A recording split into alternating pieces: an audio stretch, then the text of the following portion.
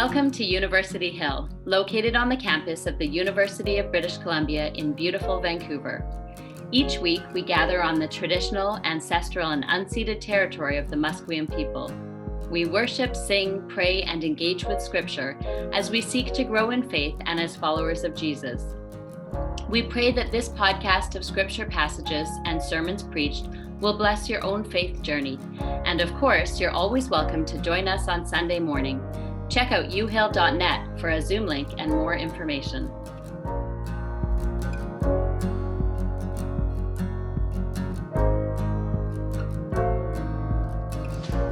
The reading this morning is from John chapter 3, verses 1 to 17. Now there was a Pharisee, a man named Nicodemus, who was a member of the Jewish ruling council. He came to Jesus at night and said, "Rabbi, we know that you are a teacher who has come from God, for no one could perform the signs you are doing if God were not with him." Jesus replied, "Very truly, I tell you, no one can see the kingdom of God unless they are born again." "How can someone be born when they are old?" Nicodemus said. "Surely they cannot enter a second time into their mother's womb to be born." Jesus answered, "Very truly, I tell you, no one can enter the kingdom of God unless they are born of water and the Spirit. Flesh gives birth to flesh, but the Spirit gives birth to spirit. You should not be surprised at my saying, 'You must be born again.' The wind blows wherever it pleases. You hear its sound, but you cannot tell where it comes from or where it is going. So it is with everyone born of the Spirit." "How can this be?" Nicodemus asked. "You are Israel's teacher," said Jesus, "and do you not understand these things? Very truly, I tell you, we speak of what we know, and we testify to what we have seen, but still you people do not accept our testimony. I have spoken to you of earthly things, and you do not believe me. How then will you believe if I speak of heavenly things? No one has ever gone into heaven except the one who came from heaven, the Son of Man. Just as Moses lifted up the snake in the wilderness, so the Son of Man must be lifted up, that everyone who believes may have eternal life in him. For God so loved the world that he gave his one and only Son, that whoever believes in him shall not perish but have eternal life. For God did not send his Son into the world to condemn the world, but to save the world through him." This is the word of the Lord. Thanks be to God.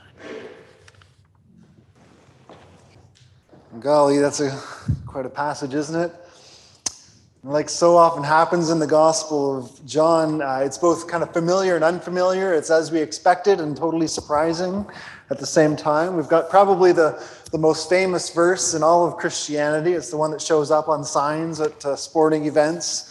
It's kind of the Prince or the Pavarotti or the Bono of Scripture. We just have to say the word, and it's enough to send us right into the heart of Christian faith. John 3:16, "For God so loved the world that he sent his only Son, that whoever believes in him may have everlasting life."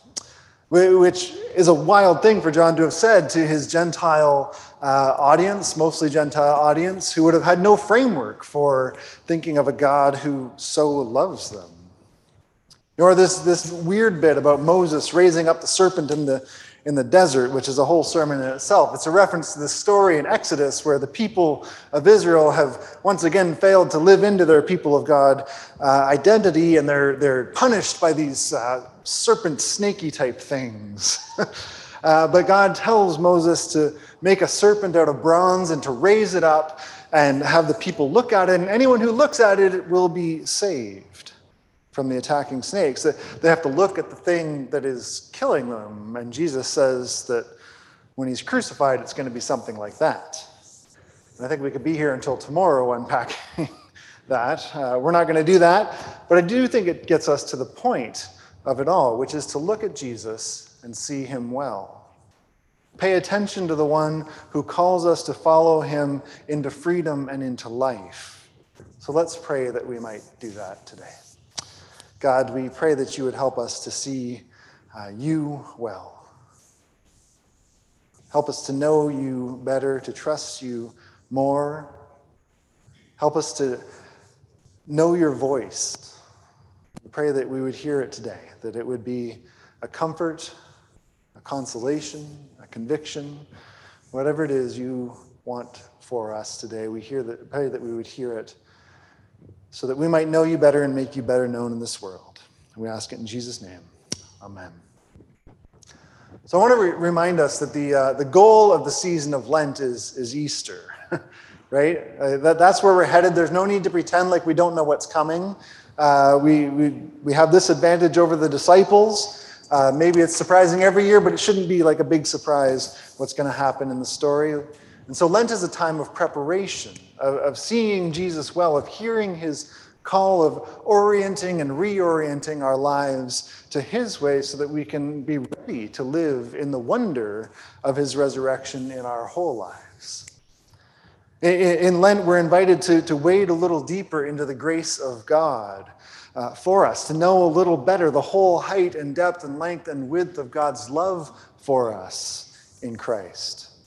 This is a time of personal reflection, of taking stock of our own lives, of being aware that there is only intentional and unintentional spiritual formation, right?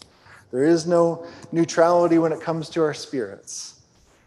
And although we tend to give up fairly personal things or take on fairly personal things, in spite of the very personal nature of this season, we need to remember its goal, which is Easter. And Easter is never about just me or just me and Jesus. We're preparing to live the resurrection more intentionally, to be ambassadors of the good news for the world more intentionally. And the thing is, we can't give what we don't got, right?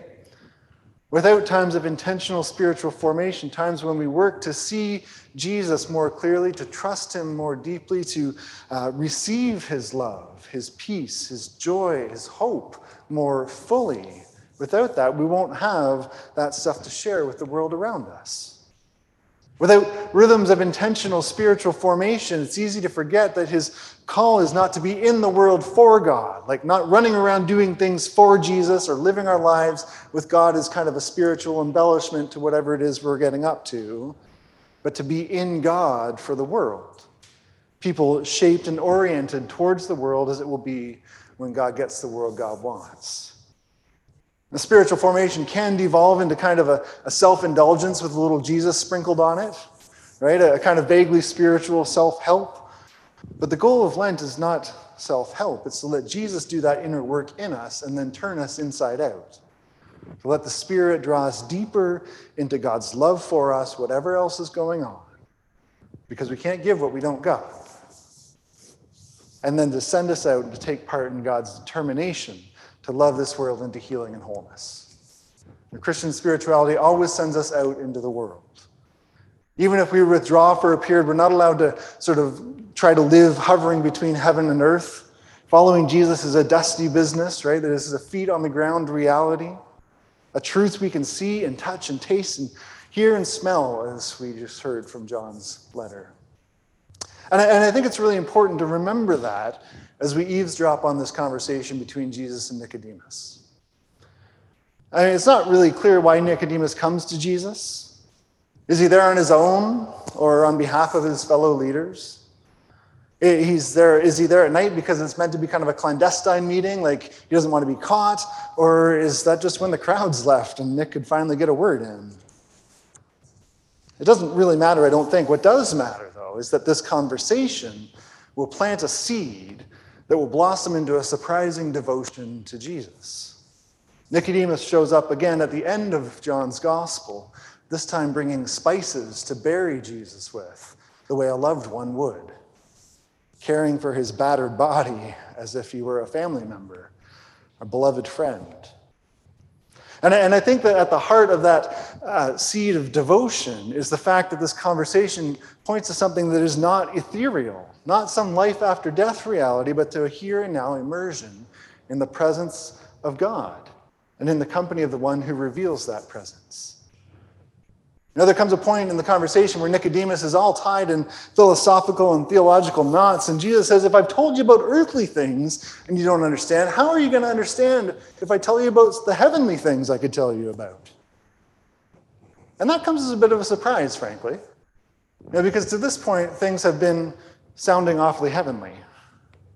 Now, here's what we've been talking about, being born again, or born from above, or reborn. The kingdom of God, the Holy Spirit. I don't know about you, but I would say these sound like fairly heavenly realities. I'm kind of on Nicodemus' side here, but Jesus is clear. This is earthly stuff. This is about God's love for the world, about this time and place, experienced in and through Jesus and in the folks who love him and follow him. And I want to spend a few minutes this morning thinking about these three earthly realities. So first, born again. My guess is that makes some of you squirm. This is not a language we use in our tradition very much. Most of what we hear and experience about folks who call themselves born-again Christians tells us that designation typically is for particularly conservative, sometimes aggressive and self-righteous types, right? And it calls to mind the aunt or the friend or the neighbor who can't get through a conversation without telling you that something in your life has you on the slippery slope to hell. These are the people who write me emails in all caps. I was walking in downtown Vancouver last week, and I happened to come across this guy who was up on a step stool. I guess he couldn't find a soapbox. So he was on a step stool, yelling the truth of Jesus into a bullhorn and demanding that people who were just trying to cross the street repent so that they can be saved from eternal damnation. And it was totally cringy, right? And I mean, God bless them. But I don't think this was really about the folks who were just trying to make their way home on a Friday afternoon. And I don't know a single person who's ever been converted because they got yelled at.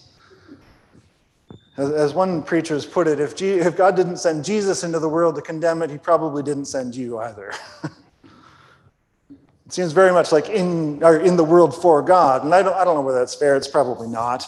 But this is more or less what I think about when I think about kind of born-again Christians. People yelling condemnations at people that Jesus doesn't condemn. People worried more about the furniture of heaven and the temperature of hell than the world that Jesus was sent to save. But that's not at all what Jesus says, is it? When Jesus talks about being reborn or born from above, it's clearly not about somewhere else, some other time. It's not about where we go when we die. It's about a new kind of life here and now. It's about receiving the grace of God to save us from the stuff that is killing us here so that we can be fully alive. Too often the idea of being born again is equated or reduced to like something we do, the choice that we make. It's essentially our responsibility. But although we know that babies do certainly have a role to play in getting born, I think it's fair to say that they don't have a whole lot of control in the whole ordeal. Right? I mean, the initial choice certainly isn't theirs. And the vast majority of their effort is not expended by the one being born, but by the one giving birth. And I think the same is true in our spiritual lives. To be born again is to simply receive a new possibility for life. It's to let ourselves be the objects of God's astonishing grace, to be birthed into a fresh hope of freedom that we can't work out for ourselves, not by working hard enough or saving enough money for retirement or being a good person, whatever that means. To be born from above is to let our minds not be conformed to the patterns of this world, but transformed for the sake of the world as it will be. It's God's insistence that the death-dealing ways of the world do not have to shape our lives and will not get the last word on us. To be born again is to know that God's mercies are new every morning and to let that mercy grow us into the likeness of Christ. It's to be resurrection people in this time and place with these neighbors, these people. To be born again is not a meal ticket into heaven. It's a new way of living here on earth. It's to learn not just to see the kingdom of God, but to enter it, Jesus says. Unless you're born from above, you'll never enter the kingdom of God. The kingdom of God is not somewhere someday. It's an overlap of heaven and earth. That's what Jesus is talking about. An overlap of heaven and earth. It's what happens when we let God's healing purposes find shape in and through us.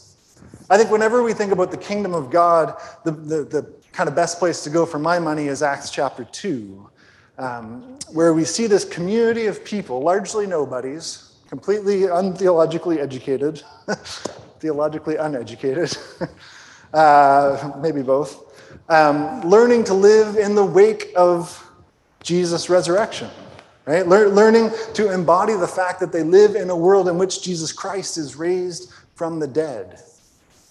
And we see all sorts of wild things, right? We see social barriers crumbling, people who never would have been together, been seen together, now are eating together, worshiping together, praying and singing together, working together.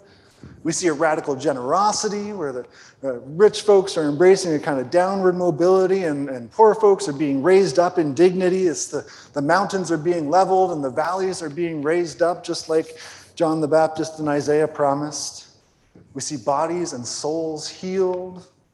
We see marvelous things, impossible things taking shape. We see people astonished, not church people, but people who are paying attention to the creative, redemptive, head over heels love of the Holy Spirit at work in these everyday people in everyday places, right?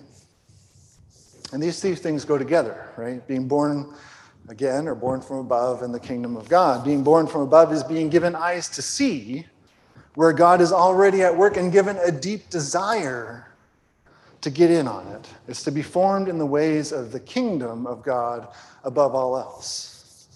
And we need that fresh sight, don't we?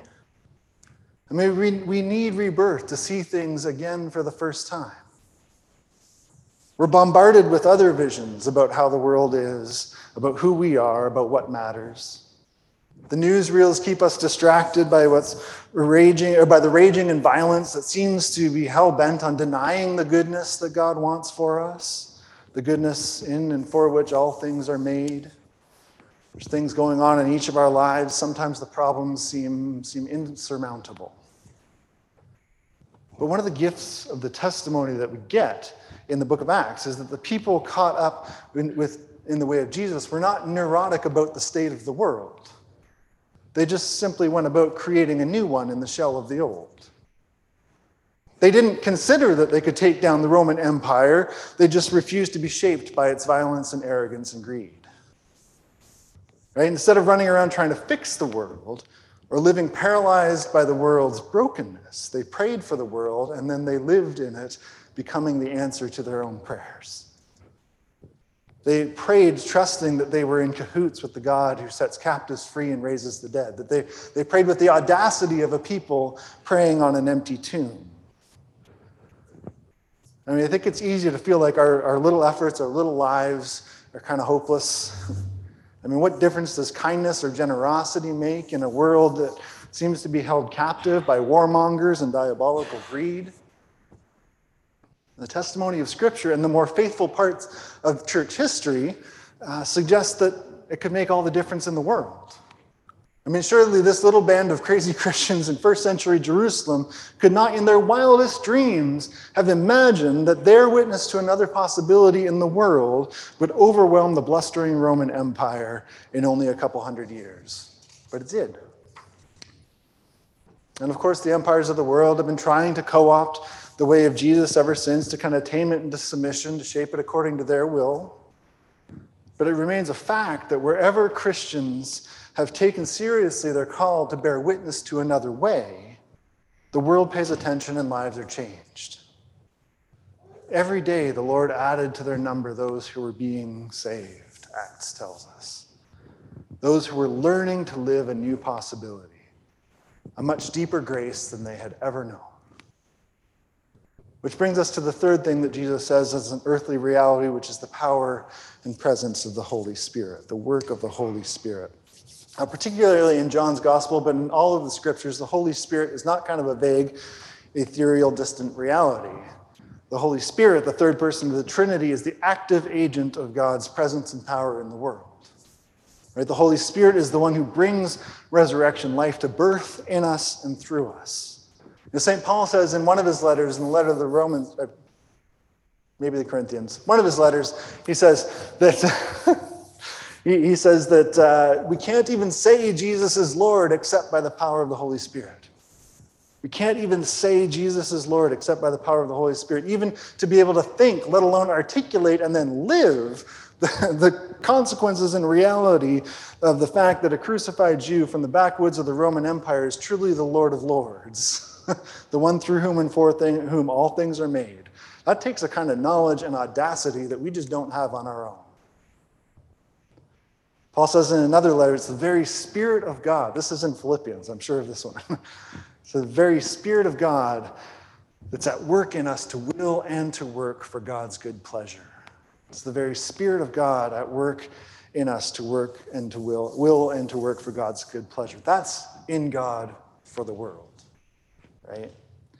Letting the very Spirit of God, the breath, the wind of God, give us a holy desire to see God's will and way take shape in our lives and in the places we inhabit, and letting that same Spirit give us the power and courage to get after it, to do it. The creativity and love we need to see Jesus' way in our lives. I really do think that us gathered here today, and all of us, whether we're here in person or online, it is the work of the Holy Spirit. I mean, we could be doing anything else, and nobody would blame us. It's sunny out in Vancouver. We could be doing anything else. But it seems to me that there must be a desire both to will and to work for God's good pleasure, to want what God wants and get after it, that has us here. Now, maybe we wouldn't articulate it that way. Maybe we don't know why we're here. That's okay.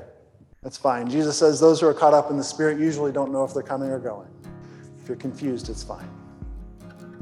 But I think as we're intentionally shaped by the Spirit, right, which I think is part of what we do together, as we submit to the Holy Spirit's work in us, as we learn to relish God's intimacy with us, not just for an hour on Sunday mornings, but every day, because we can.